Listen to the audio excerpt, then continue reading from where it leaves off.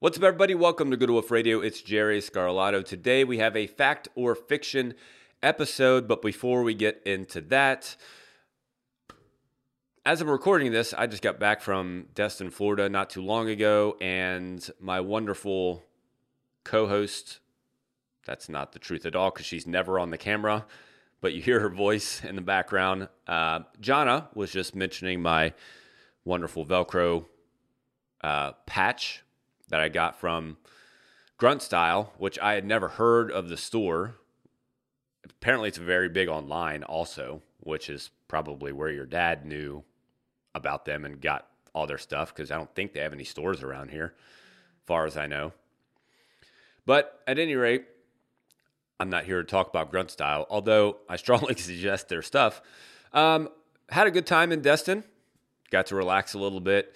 The first 3 days, like, the ocean was like lake water. It was calm, like no waves, blue as could be, super clear, super beautiful. And then the last 2 days, it didn't rain all that much, but it was pretty overcast and it did rain enough. But the waves were crazy. Like, surfers were out in the water. That's how big some of the waves were. They weren't like 10 feet tall, but they were probably 6 or 7 feet tall, which, if any of you have ever been to Destin, Florida, like, a big wave in Destin is like a foot or so. Like, they were big waves. It was pretty cool. I mean, I was like, it was pretty cool. It was loud because we were like right on the beach, literally. And so, like, we kept our big doors open. Like, the doors went all the way out to the side. It was pretty loud, but it was cool. I'd never seen waves that big. So, Did you go in while they were that big? I did not go in. I didn't really go in whenever it was calm, to be totally honest with you. I'm not a huge fan of ocean water. Like, it's fine. Like, I'll deal with it. But, It's in there. well, yeah, true. But yeah, I'm not a big. I don't want to say that. Like, the sand and stuff outside of like the physical benefits, which I talked about on my Instagram story. I'm not. I mean, I can have the sand or not have the sand. The beach in general, it's cool, but Mountain guy. yeah, I mean, I'd rather be in at the top of a mountain, seeing all the blue skies than, like you said, at the beach. But at any rate, it was super relaxing. Got to see some cool waves and get a cool patch. So super excited about that. Fact or fiction is our episode today. Fact or fiction is when we talk about a line, or we talk about a description of something, and we decide if it is a fact or a fiction. We talk about a statement, and we talk about if that statement is a fact or fiction. The statement that we're going to talk about today is, it's normal to take prescription medication. That's the statement that we're going to decide today if it is a fact or a fiction. Now, intuitively, many people would say that it is normal for us to take prescription medications because so many people are on prescription medications. And yet, has that always been the case? Now, of course, I think all of us know, if we actually think about it, like, no, that has not always been the case. But I think a lot of us justify that it is normal because of the change in westernized medicine and how they've developed so much to help us in so many different ways, and how so many things have been made to prolong life and to extend, our lifespans.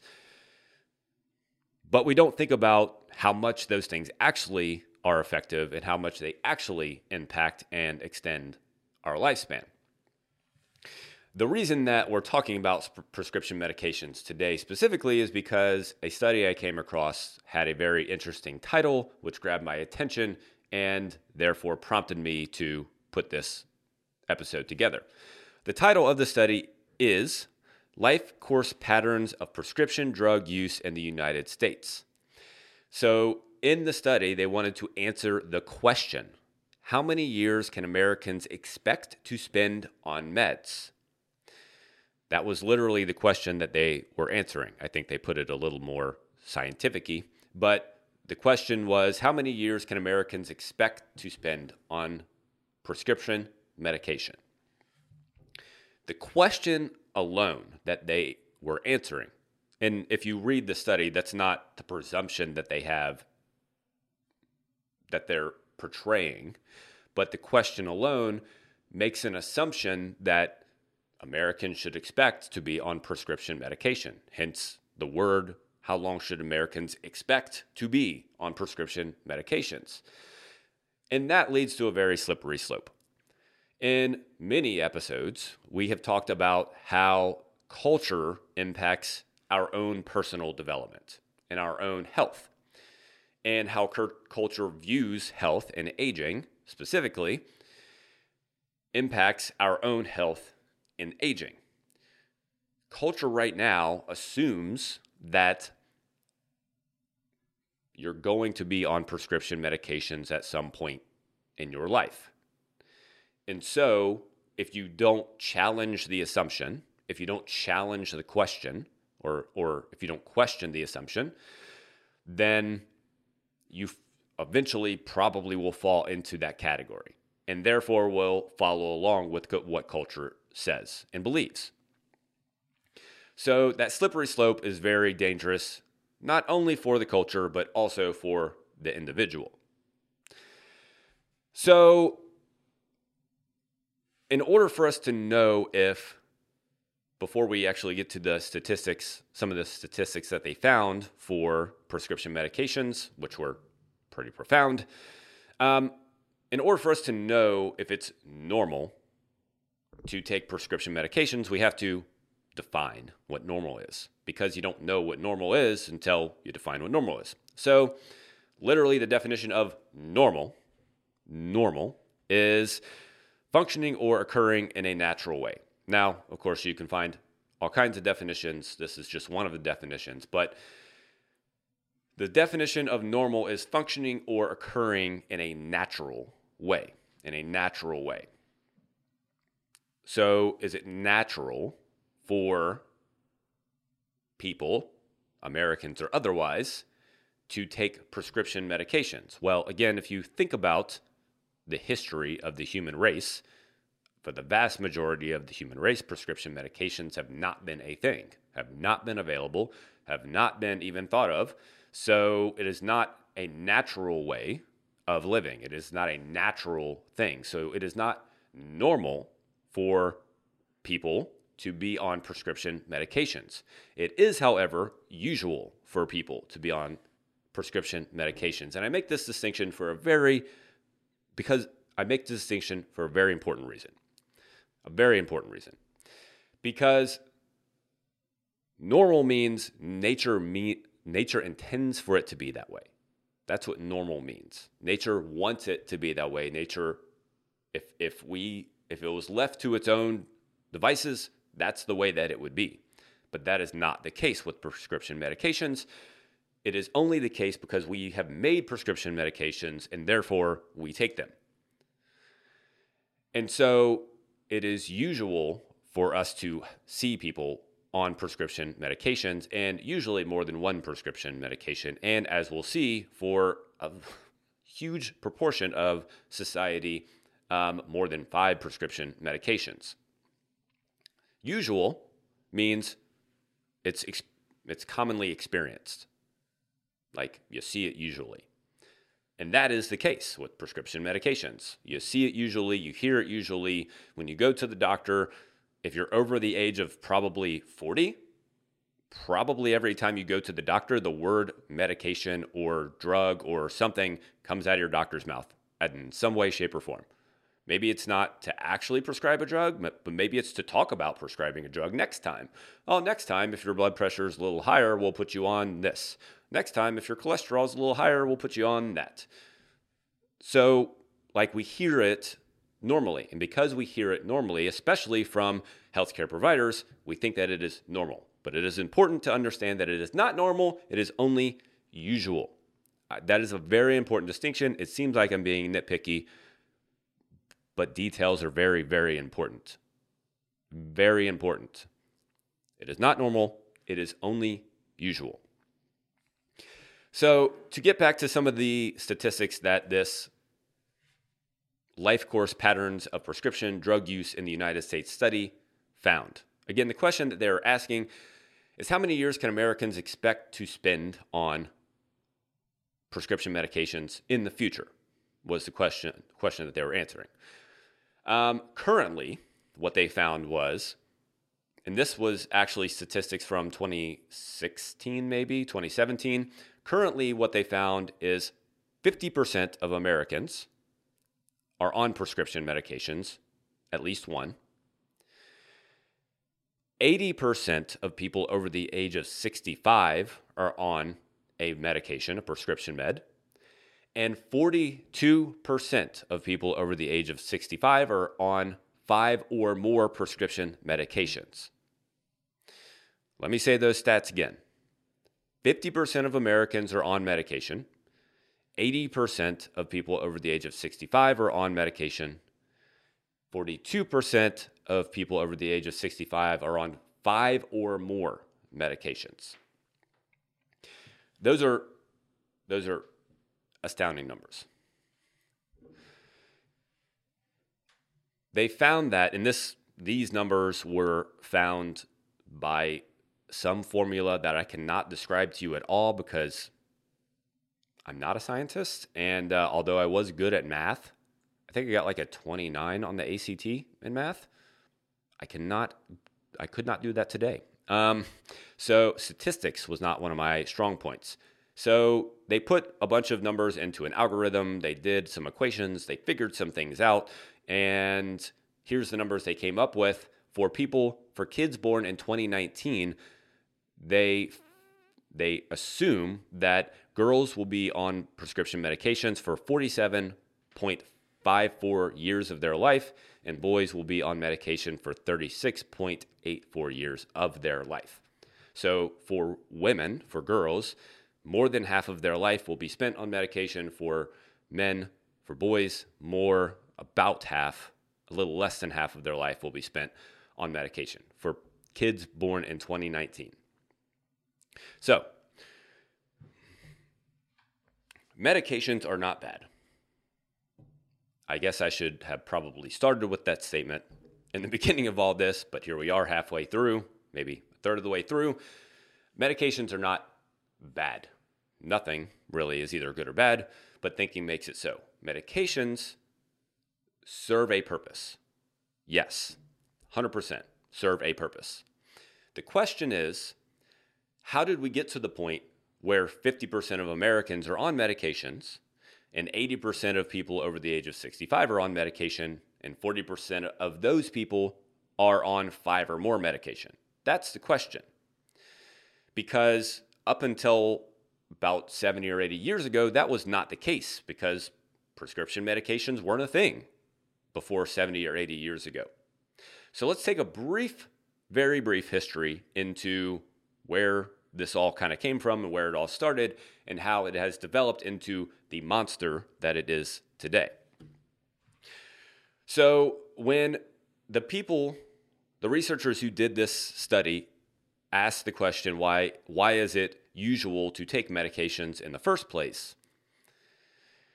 Here's the snippet that they put together, and this is kind of what we're going to dive into.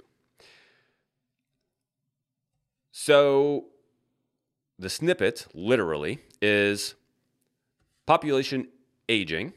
To answer the question, why is it usual to take medications in the first place? The snippet from the study is population aging and rising burdens of chronic disease, medicalization, which is when aspects of normal life become viewed as medical conditions to be treated by drugs, the ascendance of drugs to first-line treatment for an increasing array of medical conditions, the development of new drugs or new uses for existing drugs, and other institutional factors relating to the healthcare and pharmaceutical industries. Okay, that was a mouthful, so let's kind of pull that apart for a second. First, the first thing that they say is one of the reasons why medication use has increased so much is from population aging and rising burdens of chronic disease. So, chronic disease is the development of disease through behavior, essentially. Behavior and environmental factors, and to a degree, aging. Aging does certainly cause the deterioration of the body. Not at all to the extent that our society currently believes, not even a little bit. My dad just turned 80 last week. 7 days ago, as of this recording. Just turned 80 years old, and he was in the gym yesterday doing one of our hardest classes with a group of people on average under the age of 40. And he was keeping up with them. So that's not to say that you're not gonna have any impact at all, and you're not potentially he's on blood pressure medicine at 80 years old. That's the only medication that he's on. But it's not to the extent that we believe that it is. Most of us think that at 60 years old, we should not be able to move and function. Not the case. Not the case at all. Not even a little bit. Chronic disease, on the other hand, is a very different story. Chronic disease has been on the rise for, again, the last 70 or 80 years. Ever since kind of World War II got over and the advent of the low-fat diet kind of thrusts a bunch of ultra-processed foods upon us, then our chronic disease issues started to skyrocket. Chronic disease are things like obesity, diabetes, hypertension, high blood pressure, other things like that develop over time due to behaviors or environmental factors or aging. These things can be managed and have been, and that's where 90% of prescription medication revenue comes from, are managed by prescription medications. But they are developed through lifestyle and behavioral factors. So the management of them and the reversal of them are two very different things. Prescription medications are meant to manage them. They are not meant to reverse or fix them. Those are two very different ideas and two very different paths that you go on in order to make that happen. So that's the first factor that they talk about. Population aging and the rising burden of chronic disease. We'll get into that a little more here in a second.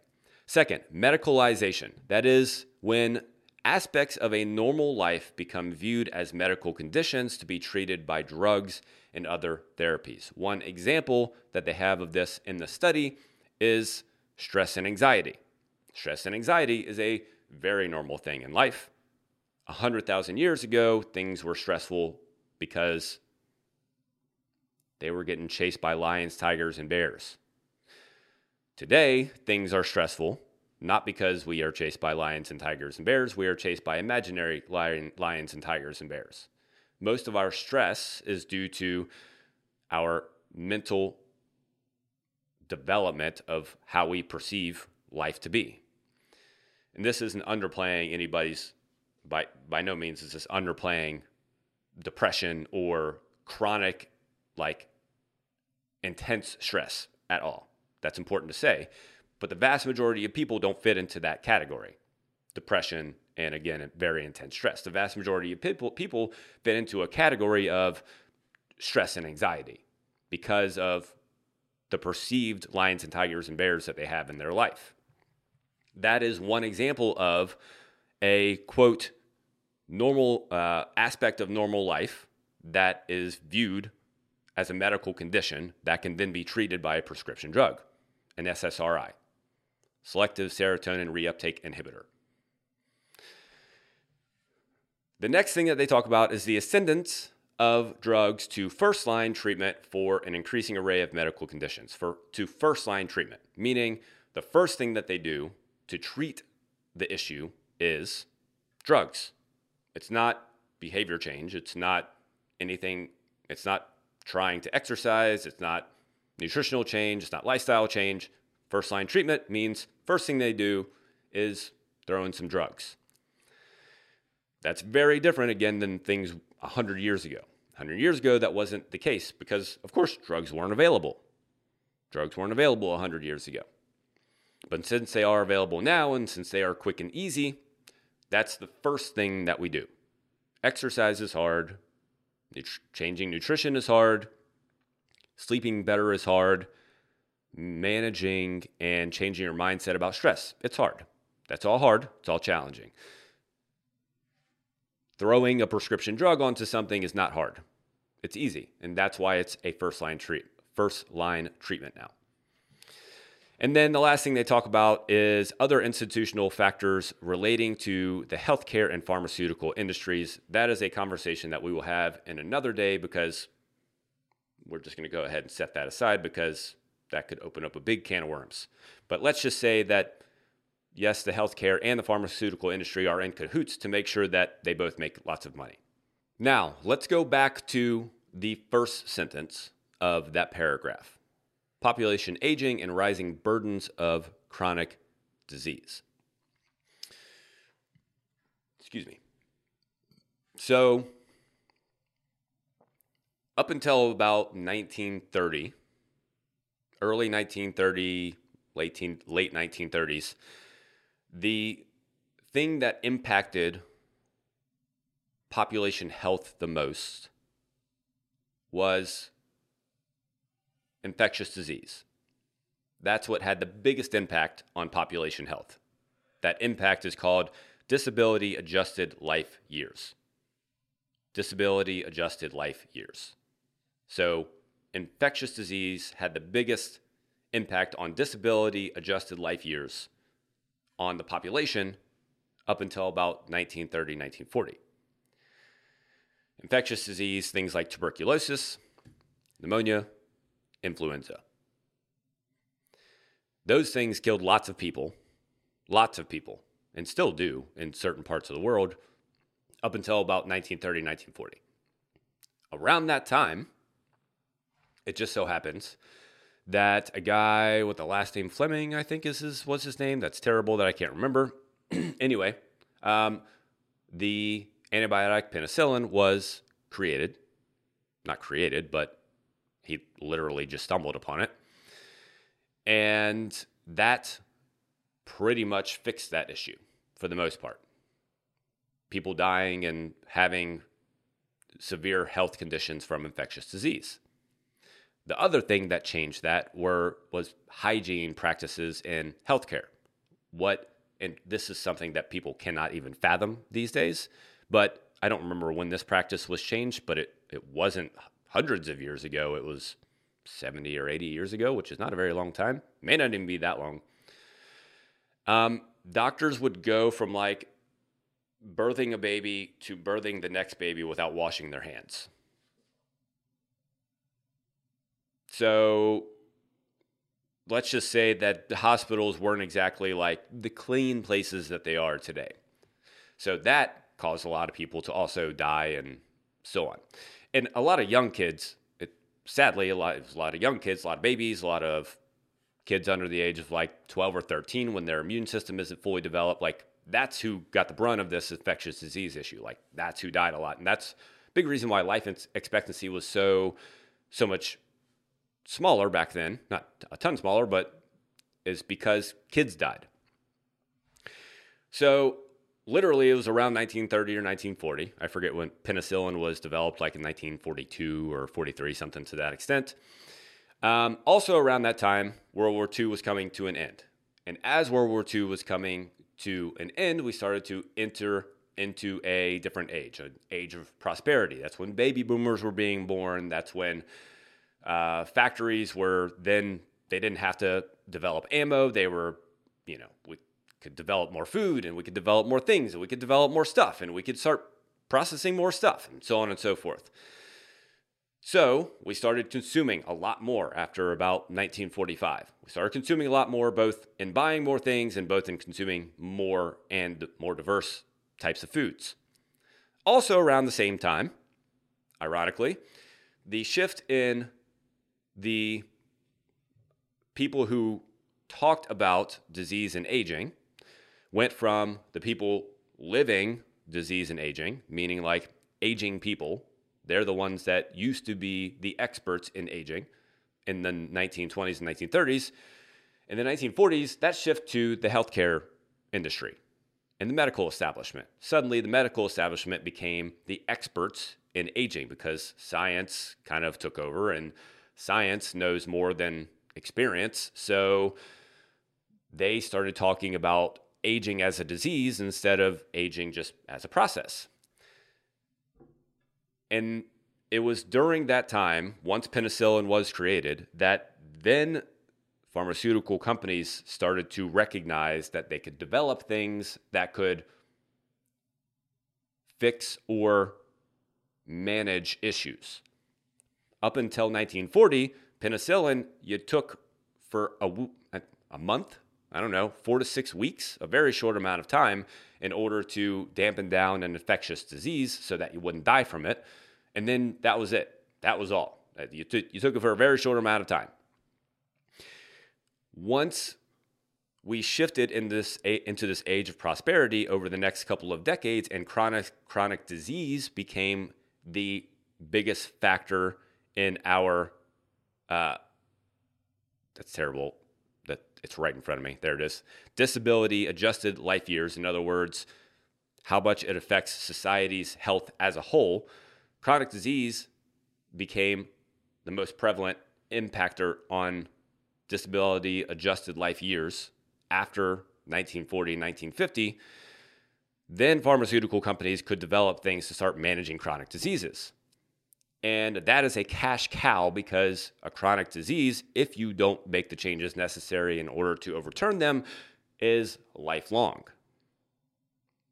And if you can make a medicine, a prescription medicine, that someone has to be on the rest of their life, it's a good way to make some cash. That's a big reason why the pharmaceutical industry is, it's $800 billion industry, $900 billion industry or something like that. Something dumb. Anyway, considering it was not an industry at all, like essentially 80 years ago, that's pretty crazy. So over the course of that time frame, 1930s to 1940s, when penicillin was created, and then World War II was over, and the age of prosperity, and the age of abundance, and the age of consumerism, and the age of chronic disease, that's when pharmaceutical companies jumped on this bandwagon and started developing these medications to keep people on. They cannot have you be healthy because they wouldn't make any money. It is the truth. If you are healthy, they cannot make money. They have to keep you on medications. If you look at the list of top 10 drugs that are sold today, the top 10 drugs, which I can't remember off the top of my head, but generally speaking, of those top 10 drugs, first of all of them are to manage chronic disease. Second of all, like 4 of them are for hypertension, 2 or 3 of them are for cholesterol. So like all of those things can be managed by lifestyle factors. They can be managed by lifestyle factors. But since there is no money in making that happen, the pharmaceutical company does not want that to be your first line of defense. The pharmaceutical company wants the first line of defense to be a prescription medication. So to go back to the very beginning of all of this and answer the question, is it normal to take prescription medications? Is that a fact or a fiction? It is a fiction. It is not normal. We already defined that, number one, normal is nature's way. So then can we answer the question, is it usual? Yeah, it is usual, but it is not normal. It is not nature's way, and it is not something that we have to do. It is something that the healthcare industry and the pharmaceutical industry want us to do. And I don't say that only as a person who is biased. Yes, I am biased to that belief. I fully will admit that. And at the same time, I recognize that there definitely are people with familial hypertension, for instance, with other hereditary diseases that need to be on those medications. Like I said, they're not bad. They serve a purpose. It's the wrong question, though. Are there other things that you can do in order to make a change so that you don't have to be on medications? That's the question that we don't answer. I think we ask the question, but we don't answer it. We just think about it. We try a few things, but we don't actually stick to a thing because we have been, as a society, taught to believe that, not believe, but taught for instant gratification, for impulse, for quick. And a medication is quick. I can give it to you and it will lower your blood pressure. It will manage your cholesterol. I can give it to you and it'll do the thing. And so, since we don't have patience, here we are. Nonetheless, like I said, medications serve their purpose to have definitely a place in our world where they can be helpful and keep a lot of people alive. The question is, what can you do to make sure that doesn't have to be you? It's probably 10% or less of people that have to be on medications because of a hereditary issue. The other 90%, lifestyle. You have control over your health. You have control over your cholesterol. You have control over your blood pressure. You have control over your diabetes. You have control over your weight. You do. You have to start believing it and not believing the people who are talking to you and telling you you don't have control. Take this medication instead. Take it for the time being, but figure out how to make the changes necessary to take control of your life. Make sure that you also hit subscribe. And until next time, here's to your success in health and fitness mastery.